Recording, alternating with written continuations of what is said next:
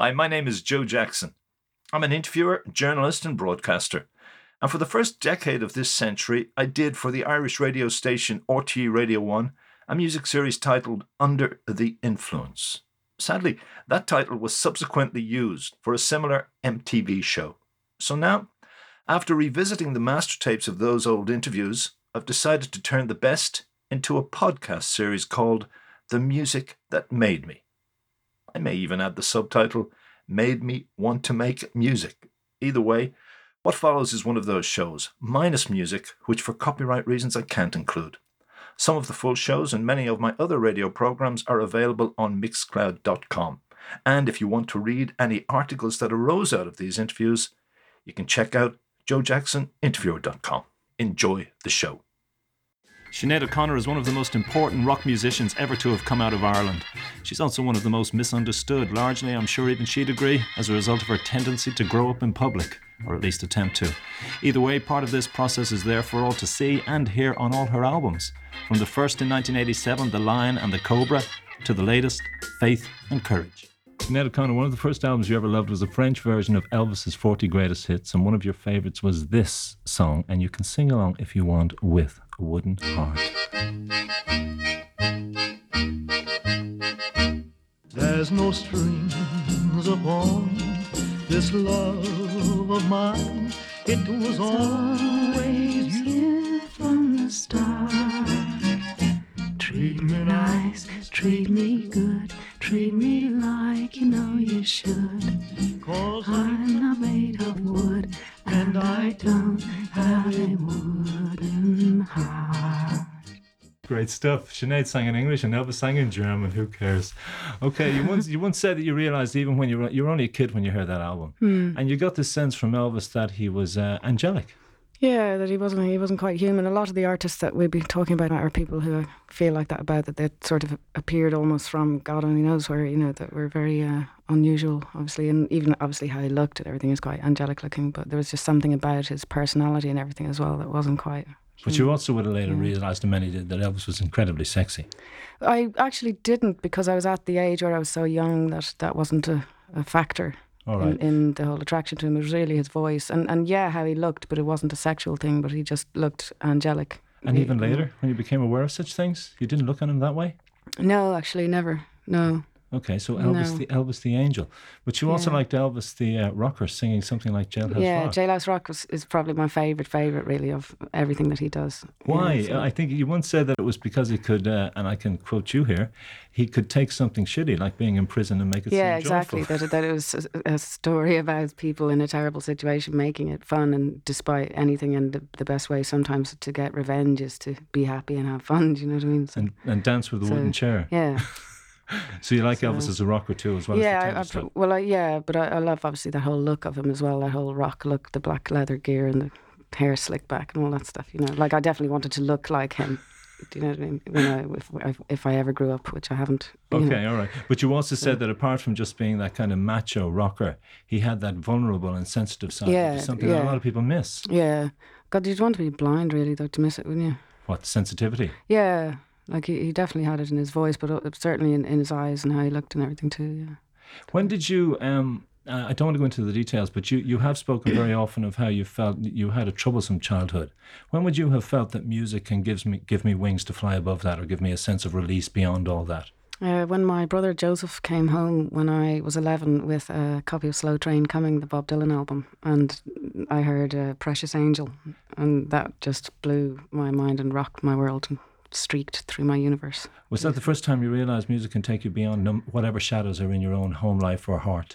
I think I always did to a certain extent. Like my parents were both very musical and both were singers, but they had a very broad range of musical taste as well. So there was a kind of a soundtrack going on right from the age of 0. As soon as you were born, you were in a house listening to records. In fact, while my mother was pregnant, we were all listening to records, So my mother was very into John Lennon. Okay. So from the time I was a tiny baby, he had been a presence. Do you know what I mean? And she was also into John McCormack, and my father was into like we used to call him Knickerbockerini just to drive my dad mad, but Boccherini and all that kind of stuff. So we were hearing things right from a very early age, and I think particularly the things that my mother was listening to were more rock and roll and kind of funky. Do you know what I mean? And John Lennon and stuff like that. So and the Beatles were obviously always in the background hugely. Like we used to drive along the car singing Yellow Submarine when I was tiny.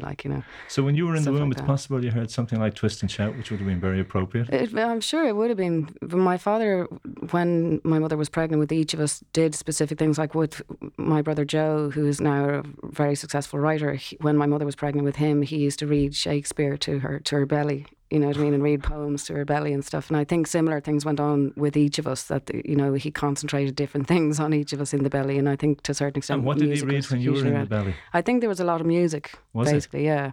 A lot of singing and a lot of music. And at that time, both my parents would have been singing. But I'm going to play, because you want to hear Mr. the Beatles and John Lennon singing Twist and Shout. We have a particularly subversive version of this, which is the famous night at the Royal Variety performance where John said, "You in the cheaper seats clap your hands, and you upstairs or wherever rattle your jewellery." Great. Twist and Shout. A very sexy song by the Beatles. But again, you wouldn't have realised that at the time. No, not really. You apparently want to make a short movie using that song and presenting the Beatles as the four horsemen of the apocalypse. Yeah, well, I like the idea. I mean, they did. I like the whole thing there in the song to, shake it all out, or shake it out, baby, and all, because that's really, really what they did. Like, I guess I would. A couple of friends of mine and myself were talking about making like a 10-minute movie where, you started off kind of in colour, and you see God up in heaven, like making the arrangements like that are in the Book of Revelations, all to send the four horsemen of the apocalypse off to change the universe, and then suddenly a big thunder crack and Twist and Shout is playing. It's all black and white, and they're in that club in Hamburg, because I just think the symbolism of it is nice, because they did entirely change the face of the planet. Like, there was nothing like that before they arrived, and now because of them there is all of this music which exists now, where before the world was very, Dullsville, really. But Lennon in particular brought the similar change to you, because didn't you say he died on your birthday, and did you feel that on the day he died you had the sense that his spirit has entered into me and I must continue what he was doing? Well, I didn't have the feeling that his spirit had entered into me, no, because I wasn't taking any psychotropic drugs at that point. But you do now. But, you believe you had to carry on what he was doing. It wasn't so much I felt the spirit going into me, but I definitely felt that, whether he had died or not, I had been hugely influenced by him. Not just his music, but the sound of his voice, and also a lot of the muck stirring. The muck stirring. The fact that he showed people that if one found oneself famous, one could get over the misery of that by perhaps using it to do something good in the world, and that, to find yourself famous is a golden opportunity if you choose it to be, in order to do anything you can, no matter how crazy anyone thinks it is, right, to put some good in the world and change all these kind of very blocked ways of thinking. But would that have been a driving force for you from the outset, before you even got started, that I am going to use my position to make some kind of political change or effect, to have some effect? Well, to me it wasn't about politics, but it was about spirituality, the politics of spirituality, which is really what John Lennon was about, and what a lot of the other artists that I was inspired by were about. Bob Dylan, and also Bob Marley later on, or Van Morrison, or that, but particularly Bob Dylan and John Lennon when I was younger, in my childhood and teens. But that they were people who were dealing with the politics of spirituality, so that what I understood from them was that when one found oneself famous, one had a certain responsibility to encourage or to inspire a spirituality, and to represent the world of soul, and spirit, and there being so much more out there, in inverted commas, than meets the eye. Okay, I mean? So you took that specifically from a song like Mind Games. Yeah, very much so. It really does talk a lot about what John Lennon was all about, and it is the song that would describe most what I would like to be about as an artist. Okay, Sinead, while you were listening to that and he said yes is the answer, you raised your fist in the air and you said yes is the answer. Yeah, I just love that. I love that. Well, the positive, taking the positive from the negative, from all the potential negatives, turning it into something like that. Well, just the whole thing of what he's talking about, the idea of putting your soul power into the world, and lifting veils, and realising how much more there is to life than meets the eye, or than we can see materially in front of us. And, but also lifting the spirit. Yeah, exactly. Well, that's the soul, or the same thing. But the whole idea of there, again, as I say, there being so much more to life than meets the eye. But I guess I'm interested also in songs as magic, you know, All and right. in magic generally. Right. And I think he was as well, and I think he had a great understanding of magic. Would you have been, like, his songs can be magical, and I'm listening to him singing about truth and love and peace.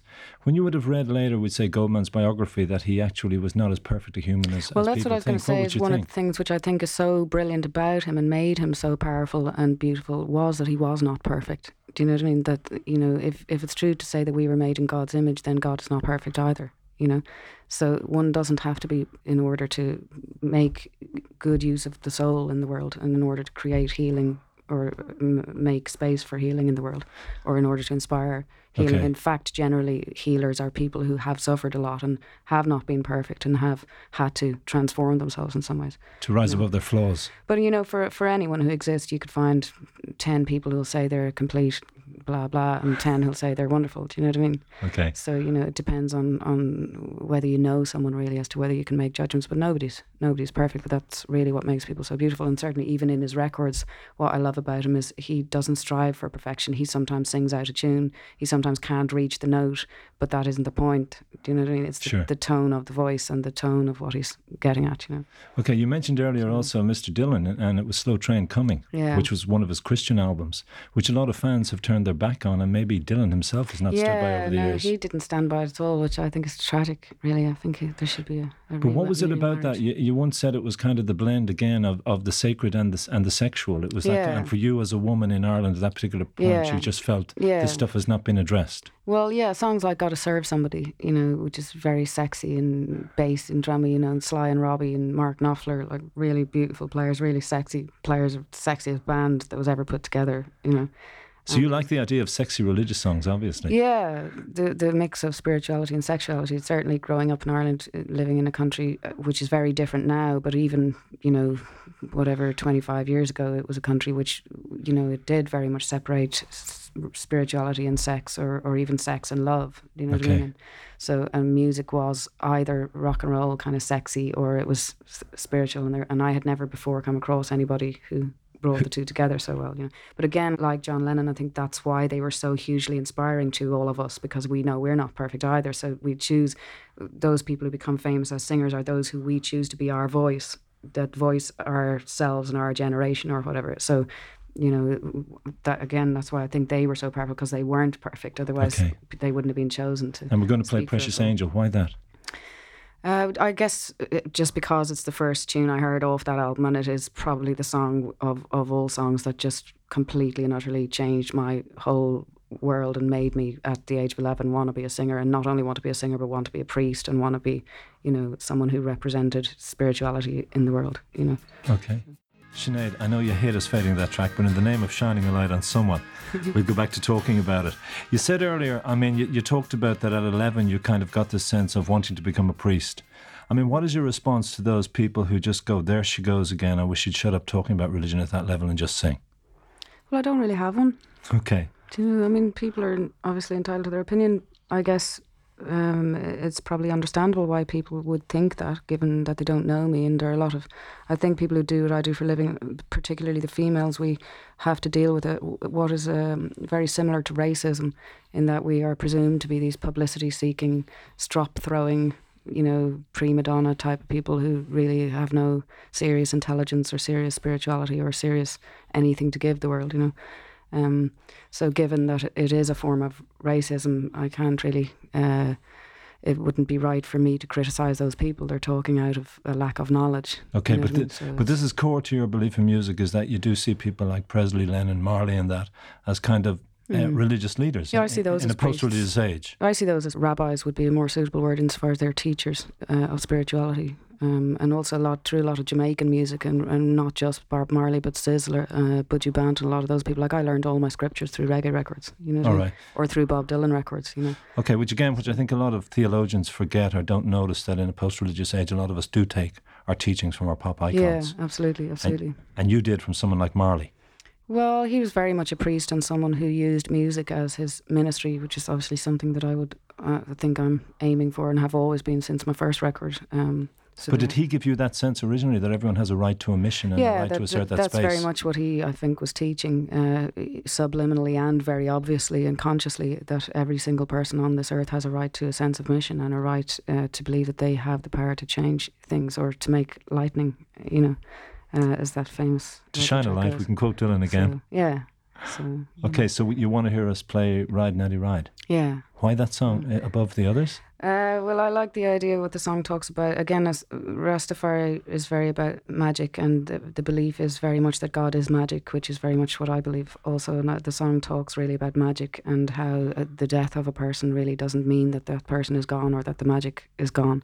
And how no matter what happens to pull you down, when you're on a spiritual course, often a lot of things will come in your way to pull you down. But no matter what does happen, if you do really have faith and you do really believe, then nothing can pull you down. Although it's the kind of weebles wobble, but they don't fall down syndrome. Would you have taken consolation or solace from a song like this when your mother died?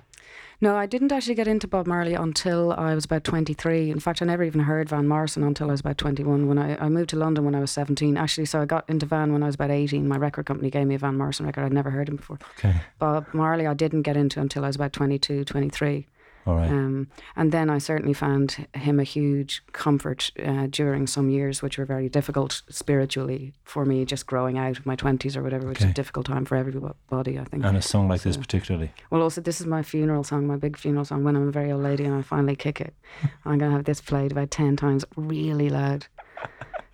Just so that everybody knows I ain't gone nowhere. So, Joe Jackson here. I hope you enjoyed that fragment from my radio series Under the Influence. If you want to hear more, as I said, check out my website, joejacksoninterviewer.com.